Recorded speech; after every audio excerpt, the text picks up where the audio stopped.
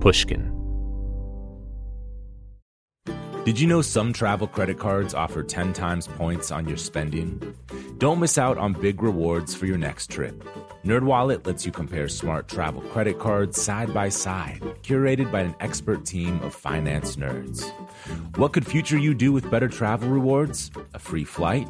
A room upgrade?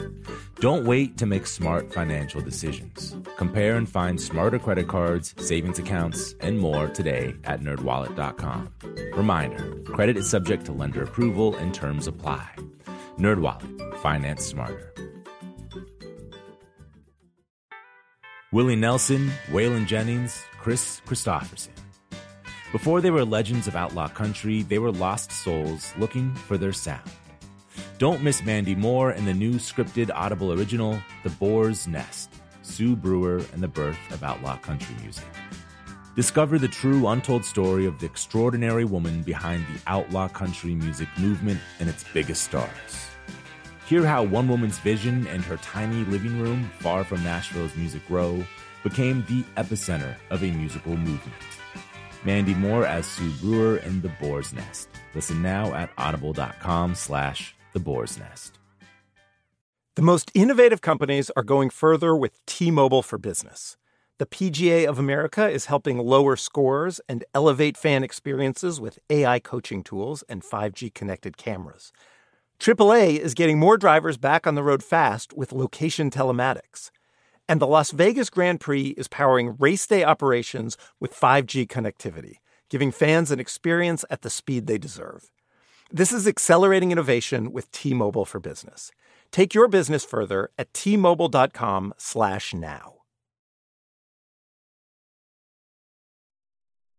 Hey y'all, it's Justin Richmond.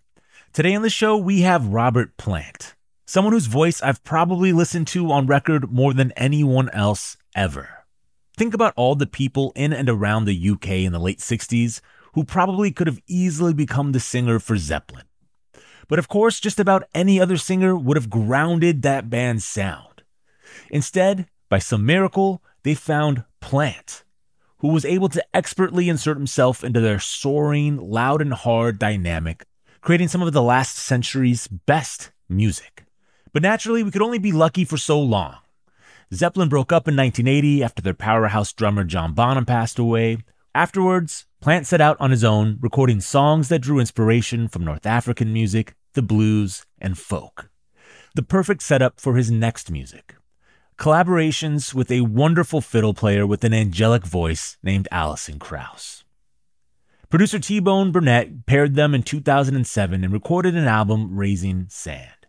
That album sold over 1 million copies in the US, won 5 Grammys, including Album of the Year, and if you were around at that time, you remember it received an incredible amount of praise and attention.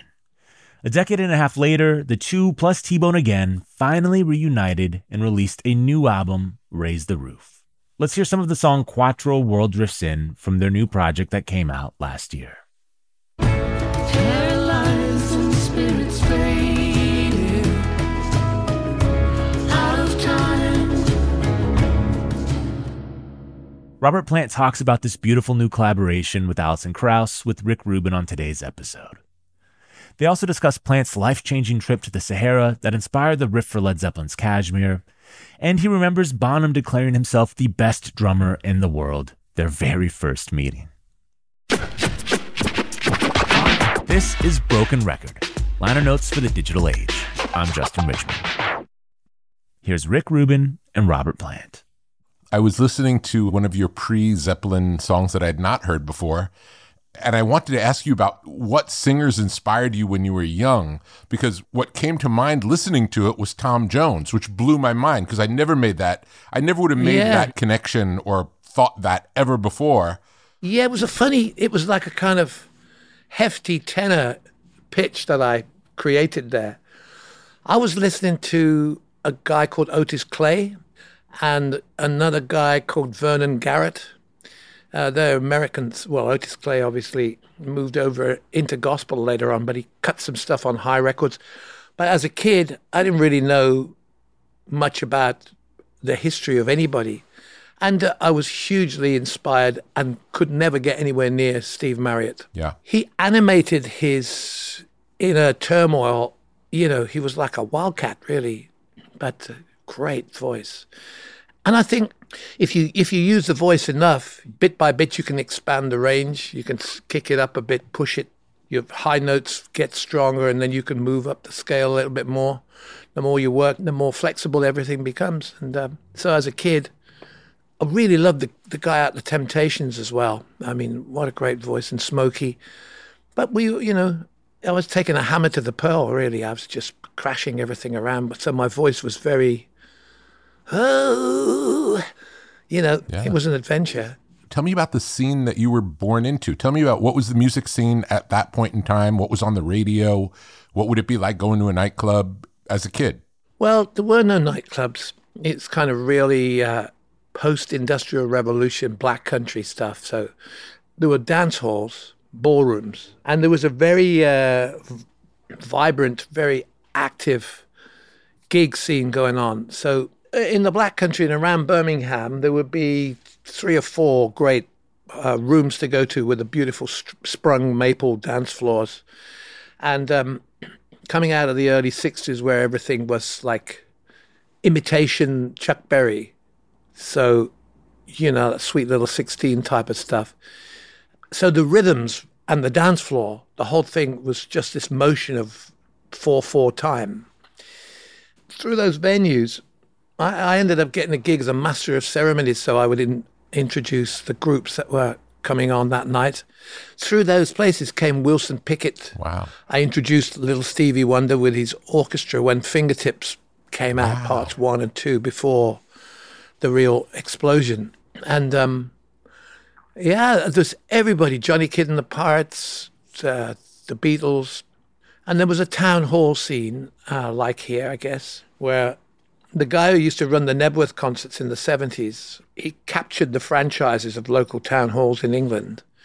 So, you'd see some amazing artists come through. I mean, and the idea of actually packing a town hall with 500 people dancing and a spot of fighting and pugilism in the corners just for a bit of spice was incredible. So it was a very active scene. But for me, I was younger than those guys, so a little bit younger, so I just used to stand in awe, looking up at the stage, watching these people make it work. How old were you at that time, would you say? About 15. I was already in a group then, and we were murdering John Lee Hooker songs, as only the English could. Did you think that this would be your professional life, or was it just a passing fancy at the time? What was your guess? Well, I didn't have a guess, and I didn't see anything like the whole idea of a futurism at all. I was still in the cabins of learning, being educated at school and then on at college. So I didn't have any idea or anticipation, but I just knew that there were certain voices and chord structures and scales that did something to me that didn't have nothing to do with anything that came before. I just didn't know what was happening to me when I heard particular musical notation, just some sort of heraldry, something that promised something at the beginning of a song that was like a kind of, was showing me that there was a key to something that we didn't really have in England at all, but it was still going into my system and affecting my whole bloodstream with this kind of stuff. I didn't know what it was. It could have been John Lee Hooker just playing boogie chillin', that kind of incessant one chord thing, which was so contra to the kind of sedate English popular themes in music. But it was almost like, and it's funny how ridiculous that 40, 50 years later, I'd end up in West Africa with a bunch of Tuareg north of Timbuktu who were playing that very deal. Yeah, unbeknown, they had no idea about, John Lee Hooker at all, but it was the same groove. Yes. So as a kid, I just held these clarions of sonic clarions that came and arrested me, much to the fear of my parents, who saw me as an academic icon. Do you remember any particular songs from that period that when you heard them just sort of like blew your mind or felt different than everything that came before? Yeah, on a melodic level, I think it must be Alan Toussaint who played the piano lick that opened I Like It Like That by Chris Kenner. Mm-hmm. It's just that whole Crescent City intro, because no sooner he'd created this introduction than the song kicked into a groove. Very polished groove. I mean, Chris Kenner's records really were, well, it was about groove and about this soul thing, but they really polished up that track. And but I didn't know anything about it, really. I mean, some of the John Lee Hooker stuff that I heard was, say, the opening of Boom Boom or Dimples, that the swing on that, and the fact that the guitar, I didn't know that at the time. I didn't have any vision of what was right and what was wrong about people's playing, but it just seemed so sort of random. Yes. There was no sign of Johnny Mathis. It was just this kind of wow, Yeah, I was moved by this stuff, and I began to realize that it was all black, that I could hear. I could hear these chimes or whatever they were. But, so those were really sort of the bells that started ringing. I mean, really, that's a pretty profound question, because if I think about it, I could also say that people like Snuff Garrett in L.A. were producing for Liberty. I know this now, I didn't know then. But you could hear Johnny Burnett's Cincinnati Fireball on the flip side of Dreamin', and it was just, everything was there. Chick vocals, string parts, this guy who was somewhere near Elvis, and it was a ditty. Yeah. But the wordplay in that kind of teen scene thing was right up my street then, because I was in love with everybody. I had a dream about every girl on the street, and these songs kind of, they spoke for me. So other than the bands that would come through, what was the local scene like? Were many kids making music at that time? Yes, there were hundreds and hundreds of groups, and everybody was playing Bye Bye Johnny wrong. I mean, the Chuck Berry rhythm sections, when we never kind of worked out that one part of the band was rocking and the other guys were swinging behind it, the rhythm sections, and we just couldn't read that. Yeah, everyone was just playing the same part, right? Yeah, it was awful. It was just like, what? Wow. But then again, we were all making the same mistake. And people wore those suit jackets like you see with the safaris now, and all the kind of surf beat guys over here. So most people had a kind of maroon suit on with a black velvet collar and had those foot movements like Cliff Richard and the Shadows, that sort of strange choreography, which is really, that's all we had. When did folk make its appearance? Well, around the same time, I guess. The last clip in that Hairspray movie when the girl wins the dance contest and they're walking home down the street in Philly and some hipster beatnik knocks on the door, and as they're walking past, the door opens and they're listening to Dylan, and somebody hands them a spliff.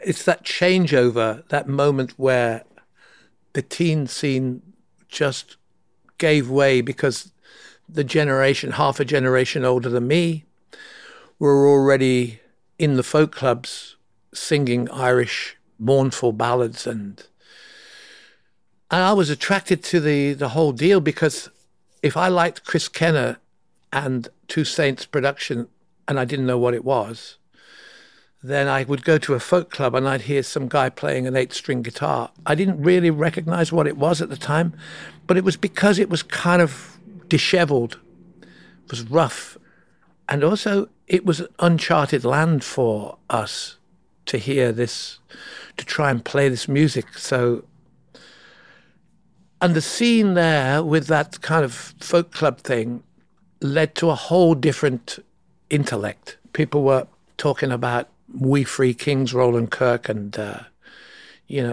all the good-looking girls now suddenly, they didn't have a million petticoats. They had long hair and they were carrying a Buck of White LP or the first Dylan album or whatever it was. So I suppose really, if you think about Dylan's very first venture, that Columbia record, it opened up for sure all that Bucka White stuff and Fixing to Die and all that, you know.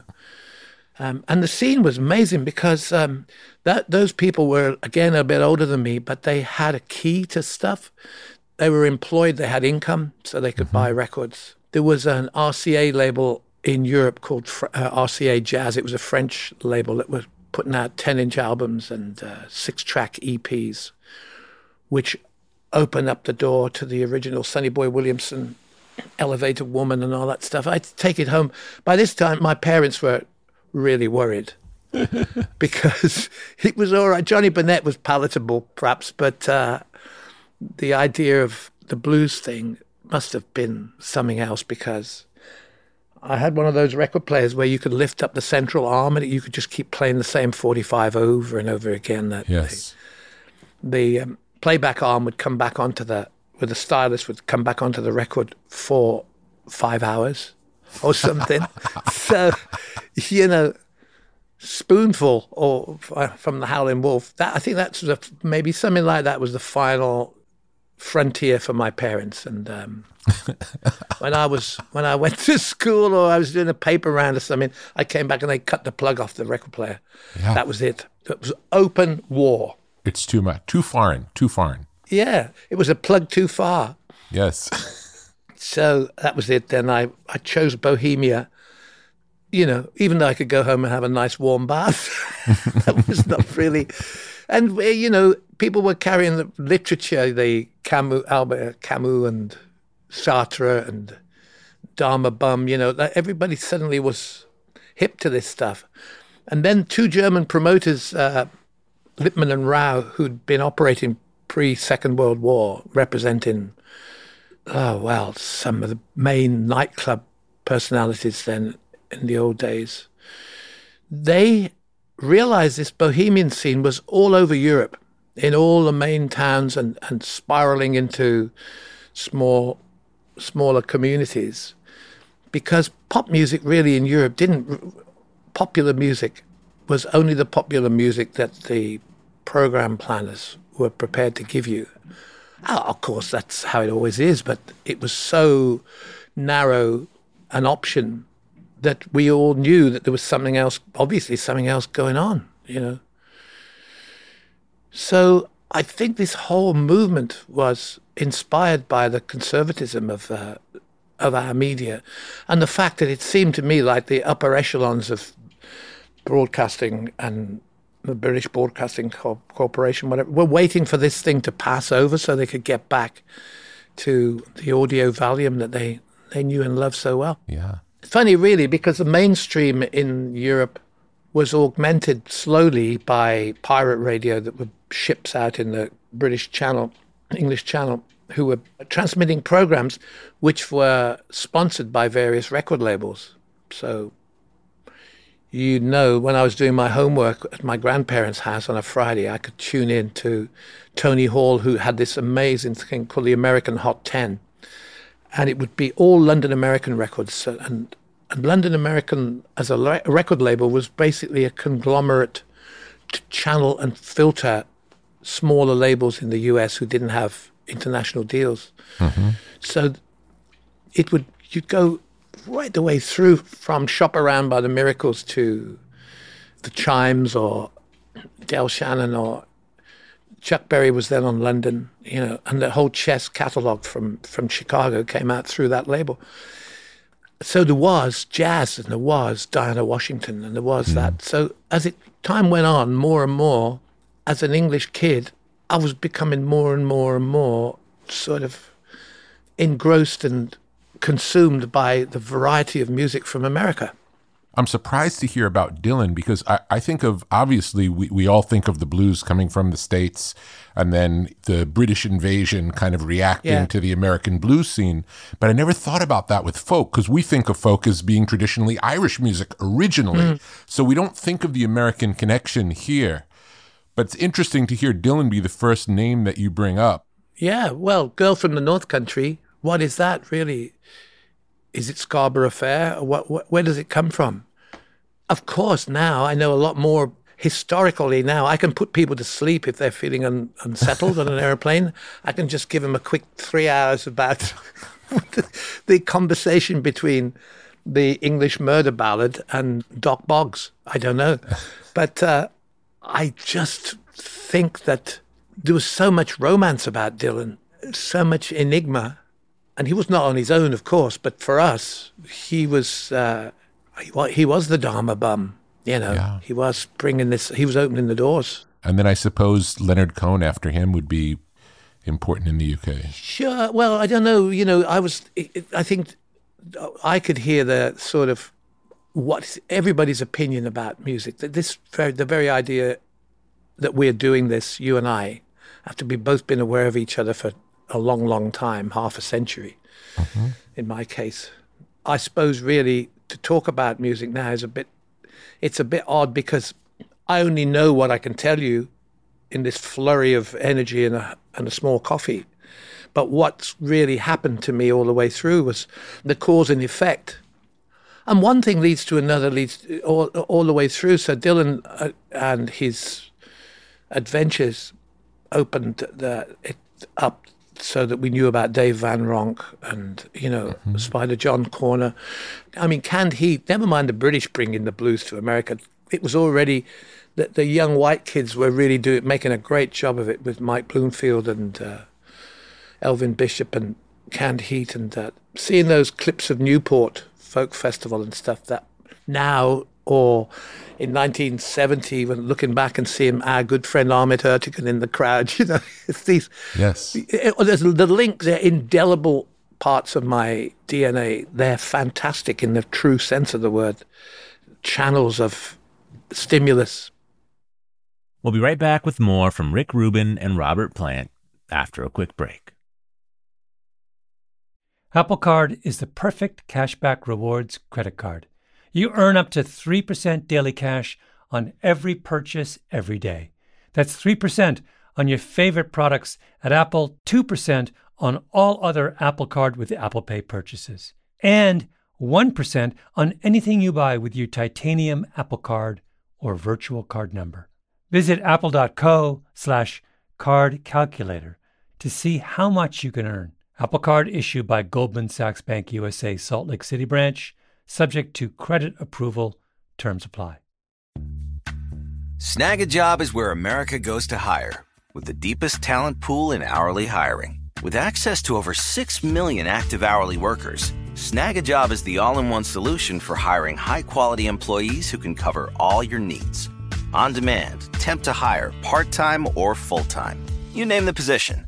Warehouse worker, retail associate, grocery store clerk, fitness trainer, baker, stylist, bellhop, podcast producer? Yeah, Snag a Job's got a worker for that. With our easy-to-use platform, you're able to seamlessly post and fill available positions quickly with a dedicated customer support team to provide all the help you need along the way. Kind of nice knowing you have a talent pool like that in your own backyard, right?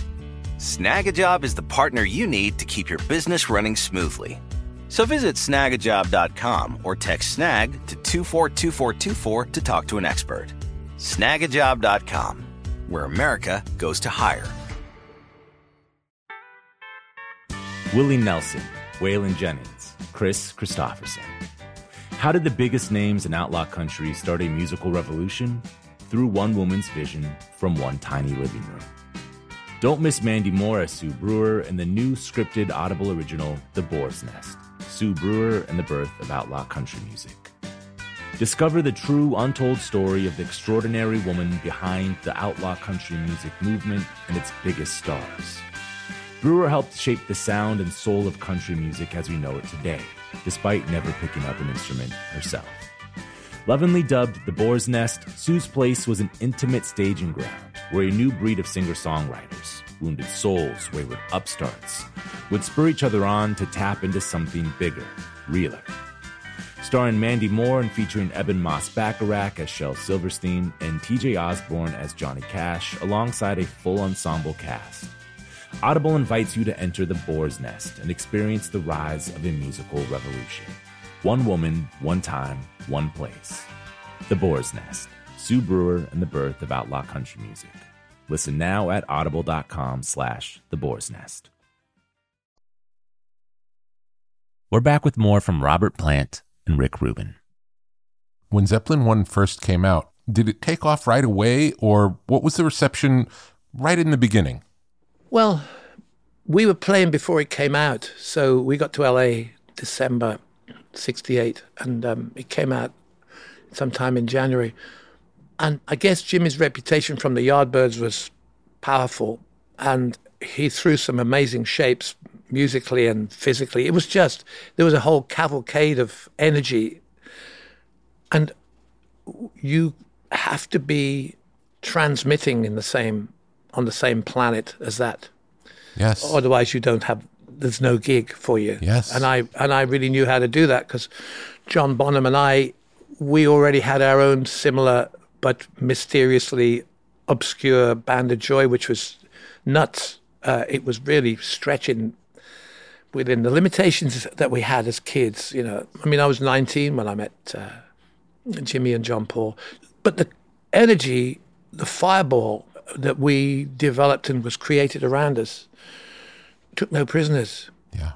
With or without a success of an album or whatever it is, but it did kick in, and it was a very stimulating, incredible surge, because with the advent of FM radio, playlists were abandoned quite often. You know, you could go from Dvorak to Kaleidoscope, Speaking from Mars, or whatever it would be. It was just fantastic that, you know, people were just going, yeah, man, this is music. And then, so we'd go places and they'd just put our record on and play both sides of it, and then talk for a while, and then they'd say, what do you want to play? You know, so they'd let us loose on the libraries in the radio stations, which was the wrong thing to do. Incredible. Yeah. That's so great, though, that you got to do that. So we were kind of passing them out through the toilet window. Look at this. Quick, take this. You know, this like, thievery. Yeah. Yeah, it was so much more, there's so much more freedom in the whole delivery of music to the people in those days. What was the feeling after Bonham passes? Was there any talk of continuing, or was it clear that was not going to happen? Well, you know, as a four-piece band, what are you going to do? I mean, I don't know how any group of people could find when 25% of the driving wheel, which is so characteristic and really surges. I mean, it wasn't just that he was a magnificent drummer. It was just more the point that he was, he could telegraph the turns in the songs. Yeah. He could make it all swing. Yes. And when he was tired of an idiom within the song, he'd go into waltz time for a minute and just look at me and laugh. Yeah. He was playing jazz. Yeah. And he got fed up one time, I remember, in somewhere in New York. He just got up and walked through his drum kit. That's it, I don't want to do that. And we switched quickly to going to California or some acoustic song once somebody lured him back onto the riser. But it's funny, really, because last night I spent the evening with Jason Bonham, and it was fantastic. I mean, Jason's come a long way, and he's 55, and I think I've known him since he was 1. Yeah, so Bonham was crucial. Nobody could consider moving on. Since you played with so many great musicians over the years, would you say that the nature of playing with him was a particular thing? Was he unlike any drummer you've ever played with? Well, yeah, bearing in mind that we started playing together in one of those sprung maple leaf dance floors in a dance hall when I had a group called the Crawling King Snakes. And I mean, we were too young to drive. We hadn't got driving licenses. We were just kids. And he said, "You're okay." He said, "But you'd be a lot better if you had the best drummer in the world behind you." I said, "Yeah, but I already do." And I said, "Well, okay, I know that you're good, but where do you live?" And he told me, I said, "Oh, you can't join our group. We can't afford the gasoline to go and pick you up and drop you off." So we did a bit of thievery, and I got caught by the police for sucking fuel out of a gas tank one night just to keep it going. I think most every drummer I've worked with in their own way has had a huge effect on me, really, right up to right now, you know. But, yeah.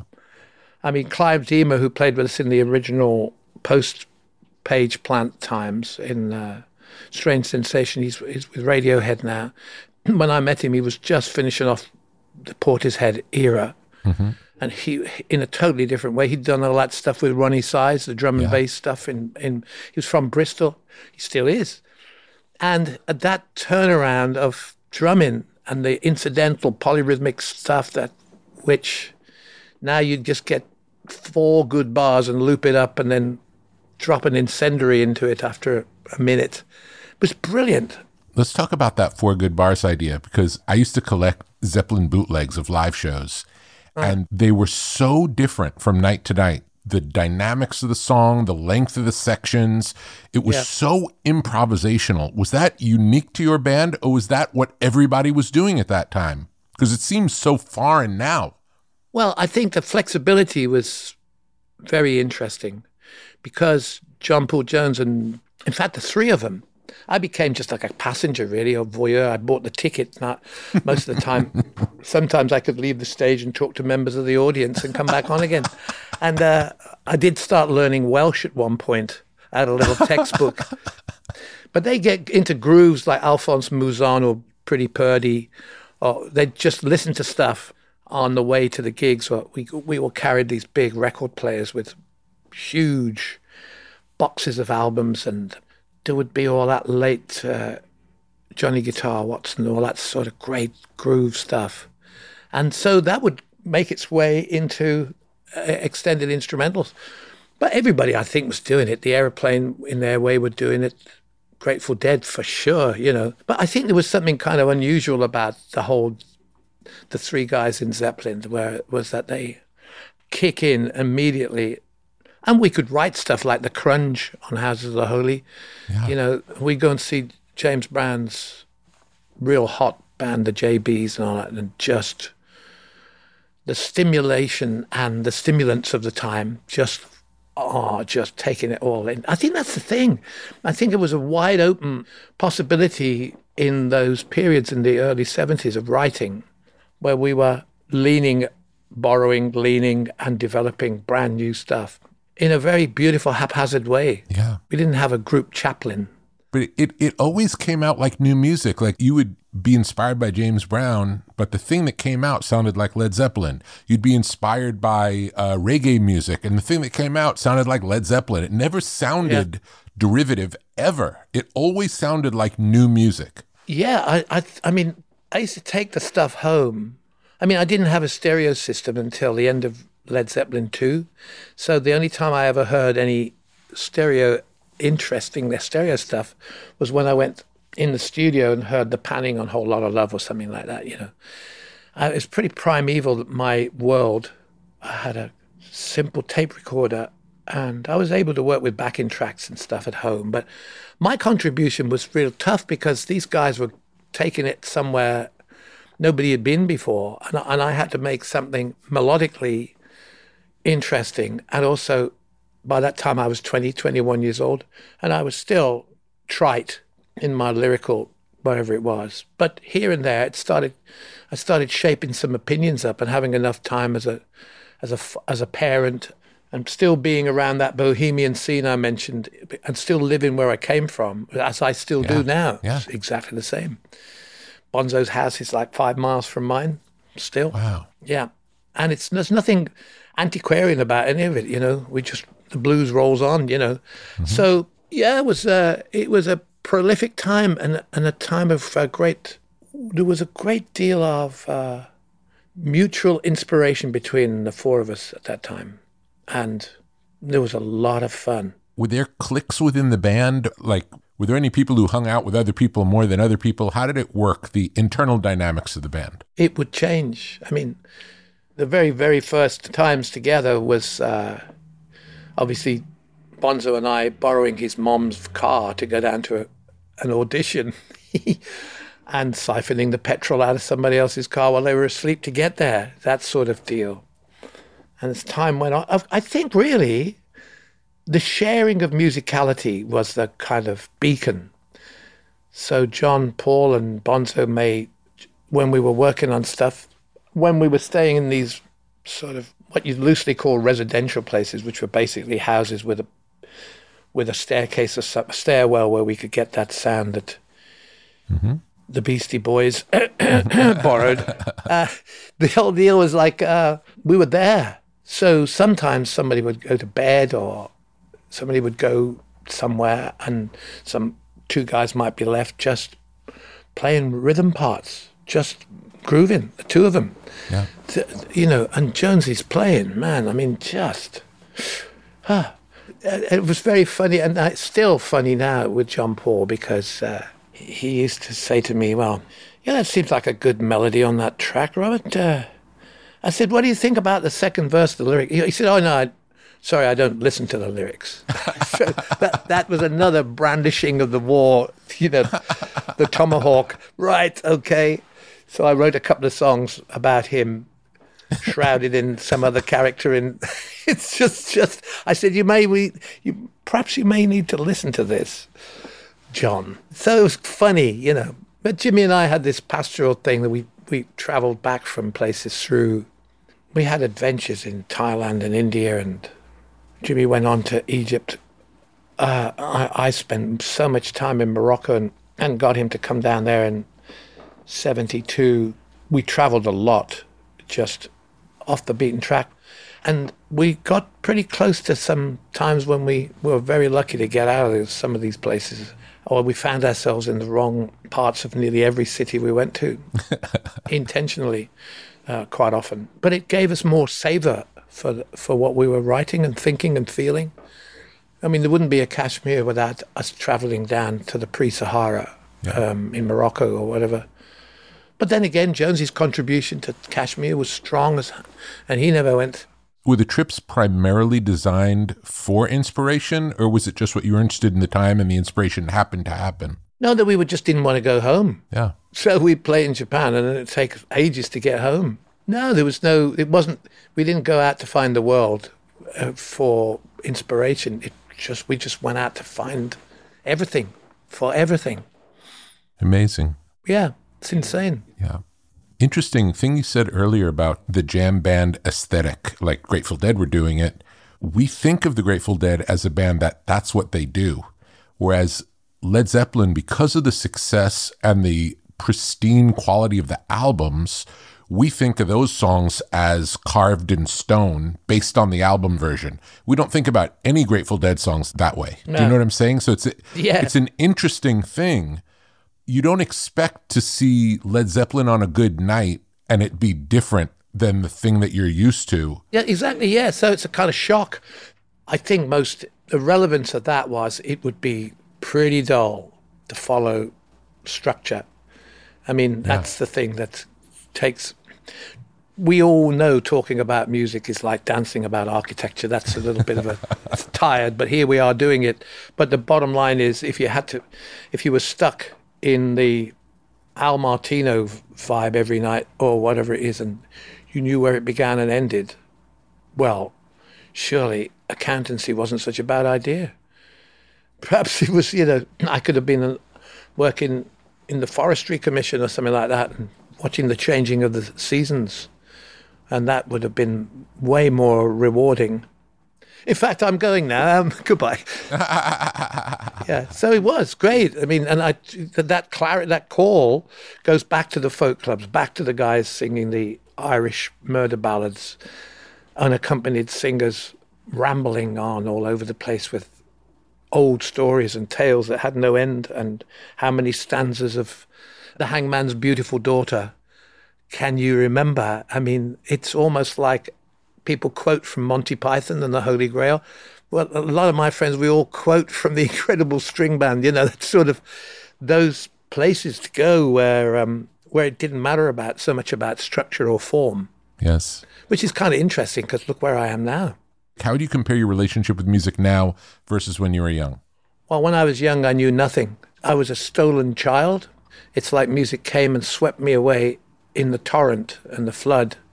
And I knew nothing. I knew no indication of anything. I could just as easily get excited about a colliery brass band from Yorkshire as I could from Sleepy John Estes, until Sleepy John Estes actually was Elvis.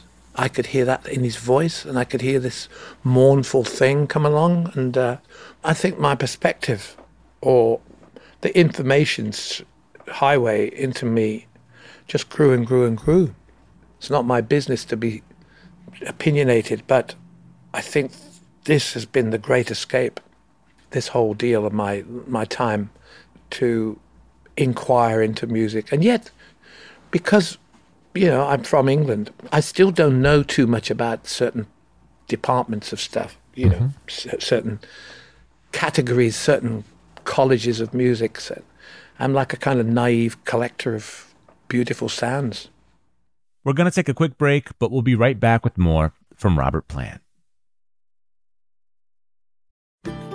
As listeners to this show, you probably consider yourself pretty smart. But how smart is your wallet? When you're looking to upgrade your wallet, it's time to turn to NerdWallet. Their expert team of nerds has the financial smarts to help you find the right financial products for you. Before NerdWallet, you might have paid for vacations with whatever was in your wallet. But you could have been missing out on miles you didn't even know you were leaving on the table. Now you can get a new card with more miles and more upgrades. What could future you do with more travel rewards? A hotel upgrade? Lounge access? Wherever you go next, make it happen with a smarter travel card. Don't wait to make smart financial decisions. Compare and find smarter credit cards, savings accounts, and more today at nerdwallet.com. NerdWallet. Finance smarter. As with all cards, credit is subject to lender approval and terms apply. Snag a Job is where America goes to hire, with the deepest talent pool in hourly hiring. With access to over 6 million active hourly workers, Snag a Job is the all-in-one solution for hiring high-quality employees who can cover all your needs. On demand, temp to hire, part-time or full-time. You name the position. Warehouse worker, retail associate, grocery store clerk, fitness trainer, baker, stylist, bellhop, podcast producer. Yeah, Snag a Job's got a worker for that. With our easy-to-use platform, you're able to seamlessly post and fill available positions quickly with a dedicated customer support team to provide all the help you need along the way. Kind of nice knowing you have a talent pool like that in your own backyard, right? Snag a Job is the partner you need to keep your business running smoothly.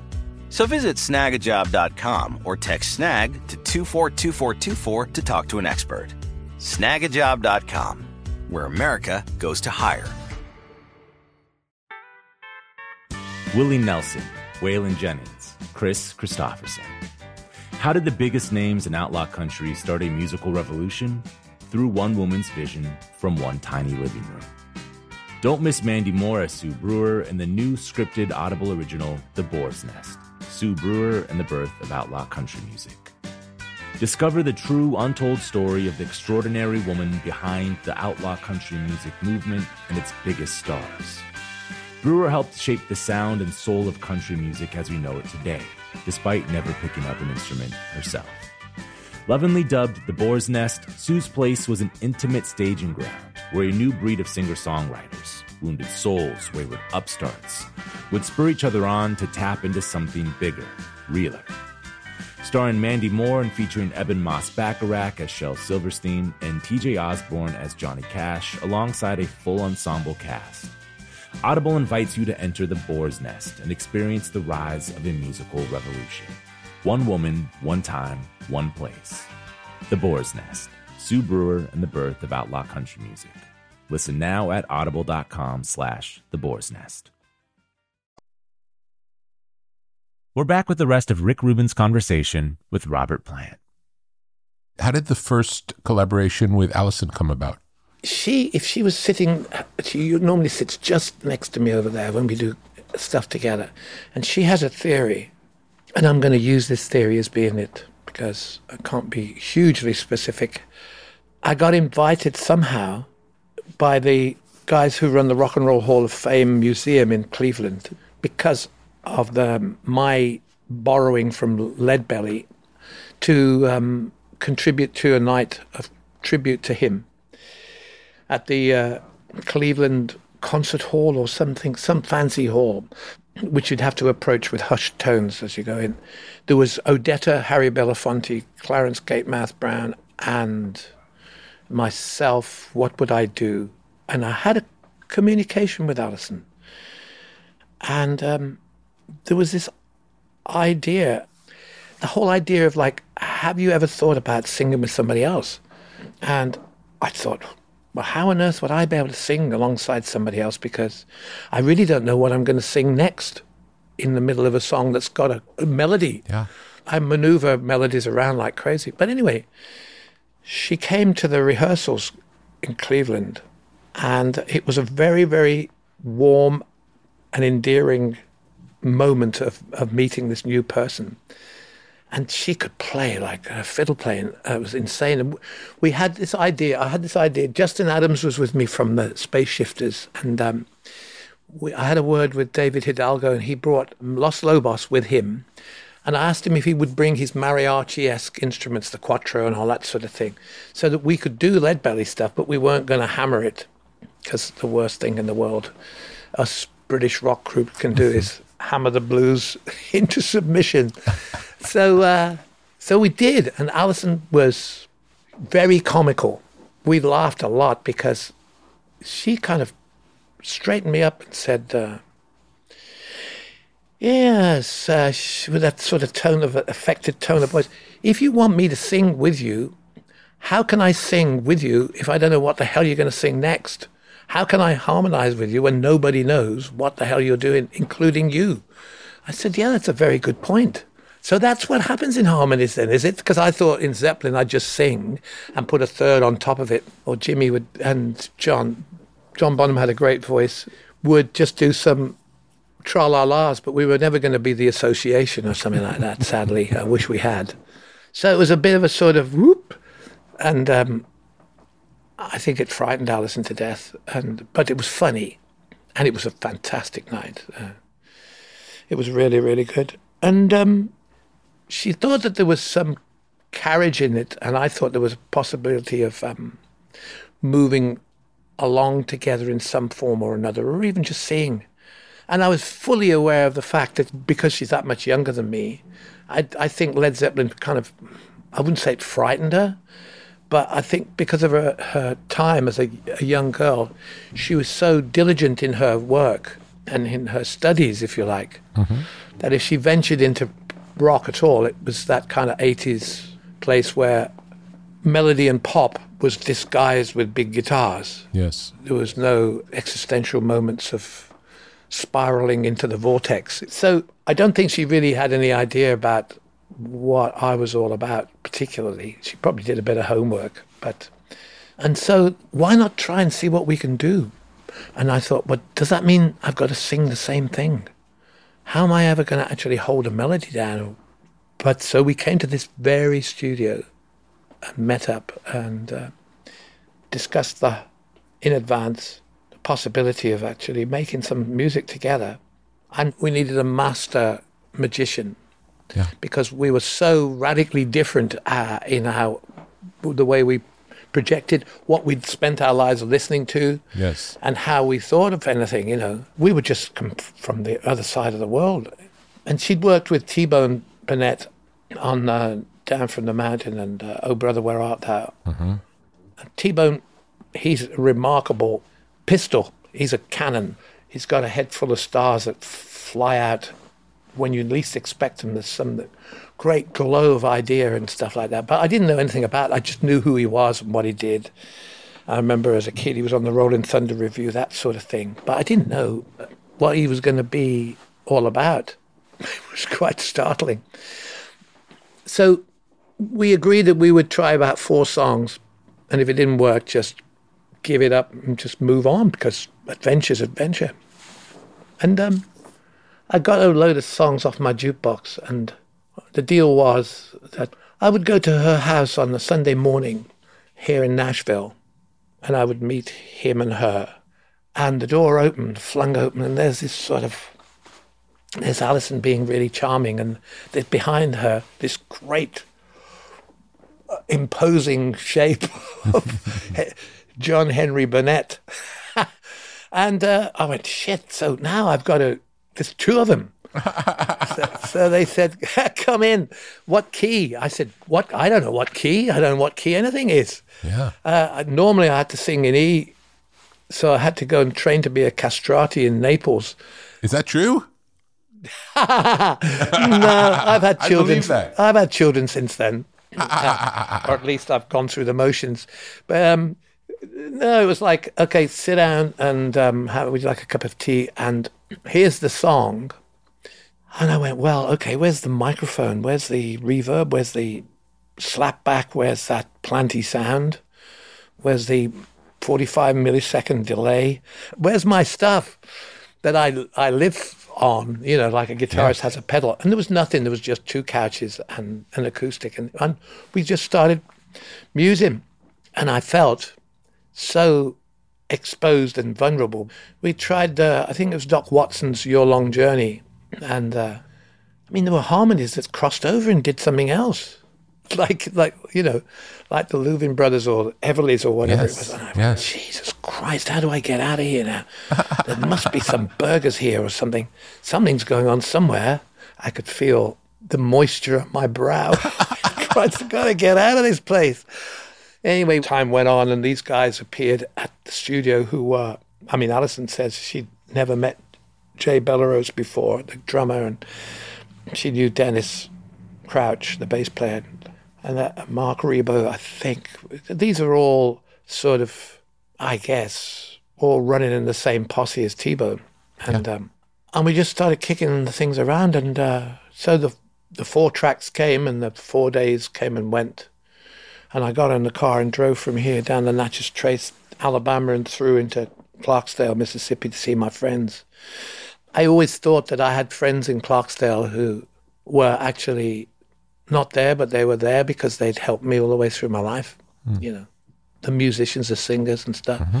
I wrote a song with Jimmy called Walking into Clarksdale, and the whole litany of that lyrically is all about that deal. And it's almost like I go back to the womb, back to the real mother of the whole thing for me. So I fled to Clarksdale, and all the way down I played these CDs in the Crown Vic. I went, wow, this is really cooking. I mean, this is like, it's sexy in a kind of way that, like, it's not wiggling itself around with flashing lights. It's just good. It's just good. Blew my mind when I heard it. Blew my mind. And mine too, because you know more than likely what kind of guy I am. This is like, I'm just so excited about stuff. I can take a spoonful of something and blow it into some other element of genre, whether it's a piece of Moroccan Berber music or whatever it can be. And not being really a musician has helped me in that, you know. But here we are in the kind of font of groove and good taste. And yet we're also in Nashville, which is full of country music, which some of it needs to be taken off and into a corner and talked to very severely. You know, once the country guys started wearing ripped jeans and growing their hair long, I was able to move around a little easier. But, you know what I mean? But it's like, oh, so this sound came out. And Alison and I looked at each other and went, phew, this is unusual, isn't it? And when we started doing things like that Rich Woman by Lil Millet, I've got a woman with plenty of money. And she was right on it, bang, as if she'd spent all her time in the French Quarter gigging, you know. She was like incredible. I said, whoa, no little boy lost on the hillside here. So that's how it started off. The blend of your voices together, I would have never guessed it would be as magical as it is, but I guess you can never guess, you know, why certain voices blend and it makes a sound that's so specific, and it is so specific in the case of you guys. It's amazing. I know. And there's nothing worse than generalizing about somebody's gift. And back there in 1970, 71, if I think about the other voice, songs like That's the Way or The Rain Song or whatever it might be there, then that voice was always there. But it depends on the melodic request of the song and how much space you've got within the structure of the lyrical thing to let the voice have its character and put enough compression on it and stuff to make it in your ear rather than down your throat, you know. Yeah. And I think that these songs, the actual structure or architecture of them allows the personality of that other voice to work. Yes. And it was time that I made a break. I think you have to take leaps now and again, especially as you're not trading on any particular worry about the only bread you got to put on the table is the bread within your own spirit. Yes. That's why I'm jet lagged, absolutely exhausted, and sitting here talking a load of stuff. I wanted to say your last solo album was incredible as well. It's a beautiful album. And is there anything you do for your voice to keep it? What are the tricks? Because you consistently sound good. Well, first of all, I have to mean what I'm singing. I write those lyrics, and I basically made errors, and I don't know what it was really. Those last two records were really just about basically coming back to somewhere that is so in me, the whole Welsh border thing, the whole deal of, it's not like coming from LA. It's like I was born with half of this history in me, in my blood, and I had to leave circumstances here in America that was definitely for my betterment, and I didn't have the balls to stay and go through the decompression to completely change my time. So I went back. So I wrote a lot about the struggle. And I think when you write about something that's absolutely real and affecting your life and affecting the way you sleep, affecting the way that you think, and your impression of how you are to yourself, to be a disappointment to yourself as a contributor to other people's lives is a tough one. So that's blues in a totally different form. Yes. Tell me about your songwriting process. Does it start with music and then melody and then lyrics, or is it different way? Well, I got a book. This morning I wrote some stuff down. I was listening to BBC Radio 4 this morning, and the guy who runs the British Museum, he has a program, a 15-minute program. It's The World in 100 Objects, it's called. And he was talking about Martin Luther and the Reformation in Germany. And he was talking about the whole idea of Luther's quill and the very first sort of propaganda to renovate Christianity and get rid of the whole idea of actually paying for absolution. Yeah. Like contributing to, like you can skip purgatory if you just put in a few pay more. For it. Yes. Yeah. And all that stuff. And I just shut up immediately, whizzed to my book, flipped it over and started writing because how do I get absolution from my ridiculousness? I like me, I actually think I'm really silly, but at the same time, there's some other corners to be sorted out. And I think writing, I have this book and I can flip it over. Somebody else has got a groove, I can join it, or I can present a couple of couplets and see what people can do for that. We spent a lot of time in the Space Shifters thinking about Gorecki, the composer from Poland, that mournful music, and then creating huge blocks of guitar and all that. So, yeah, that's that world over there. And it was good this time because with T-Bone, I was able to extend that into what you'd loosely call an original song. Yeah. On the new record, which is like, hey, that's good. This is a new one, but it's an old theme. Yeah, but maybe maybe the next album will be all new songs with you and Allison. Well, we were talking about it last night. Yeah. Why not? Yeah, I think we've got some time in another studio in the next couple of days, and I think Allison might want to put on the Wanda Jackson outfit and see how Mean Man sounds or something like that. She's ready to boom. Is it different singing a cover song or singing your own words? How does it feel different when you're singing them?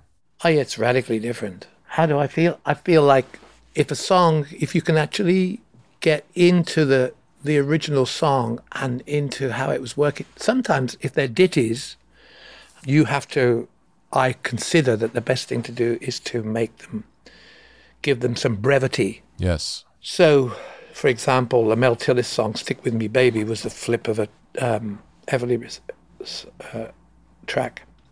And it was really great. The guitar sound on that original Warner's release, the electric guitars were great. But by slowing it down and turning it into this sort of love-struck pastiche, gave it some chutzpah, gave it some nerve.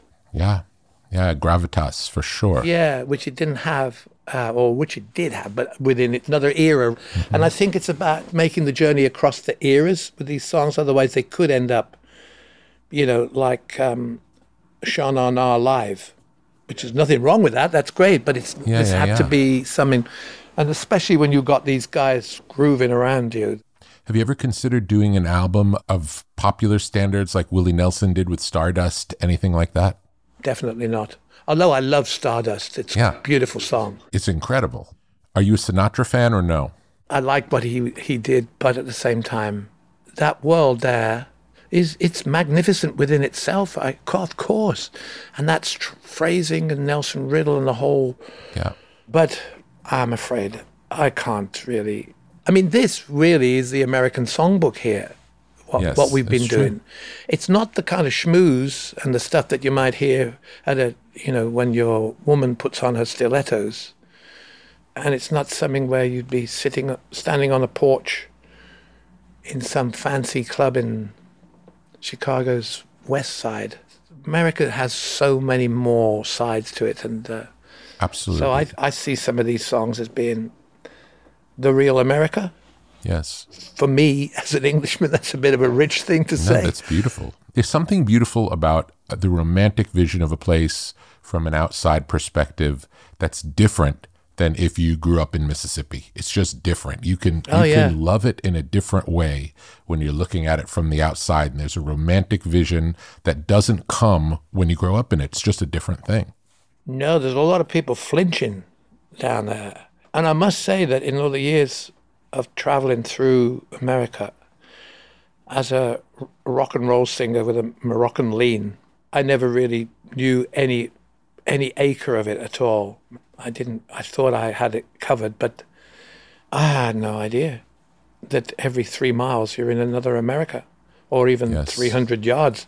So there's no such thing as generalizing. I've been reading Travels with Charlie Steinbeck, and of course his vision, he was disturbed in 1960 writing that.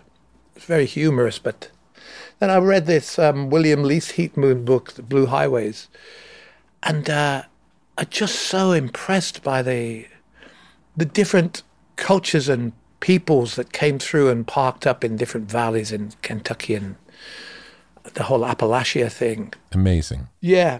So the style of playing, the diction, the phrasing of everything, never mind what happens when you walk down the street and somebody's coming towards you, and you're going, By the look of that, I would say that guy is a Russian origin. So you start going, wow. When you get up into Oregon and places on that coastline there, you see the effects of all the people that came around all those years from a different approach to this beautiful country. I have a friend who's from the Appalachia region, and he was learning to play banjo, and they were explaining to him, this is the way we play it here, but if you go 3 miles that way, this is the lick there. Yeah.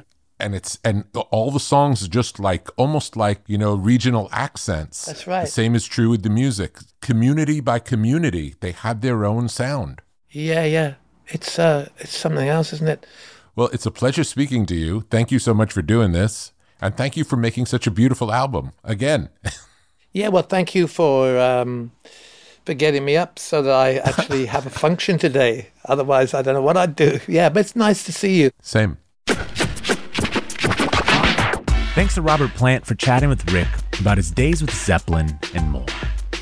You can hear his latest album with Alison Krauss and all of our favorite songs of his on a playlist at brokenrecordpodcast.com.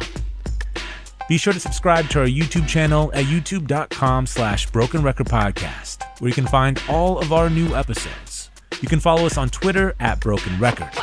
Broken Record is produced with help from Leah Rose, Jason Gambrell, Ben Tolliday, Eric Sandler, and Jennifer Sanchez, with engineering help from Nick Chafee. Our executive producer is Neil Abell. Broken Record is a production of Pushkin Industries. If you love this show and others from Pushkin, consider subscribing to Pushkin Plus. Pushkin Plus is a podcast subscription service that offers bonus content and uninterrupted ad-free listening for $4.99 a month. Look for Pushkin Plus on Apple Podcast subscriptions. And please remember to share, rate, and review us on your podcast app. Our theme music is by the great Kenny Beats. I'm Justin Richmond.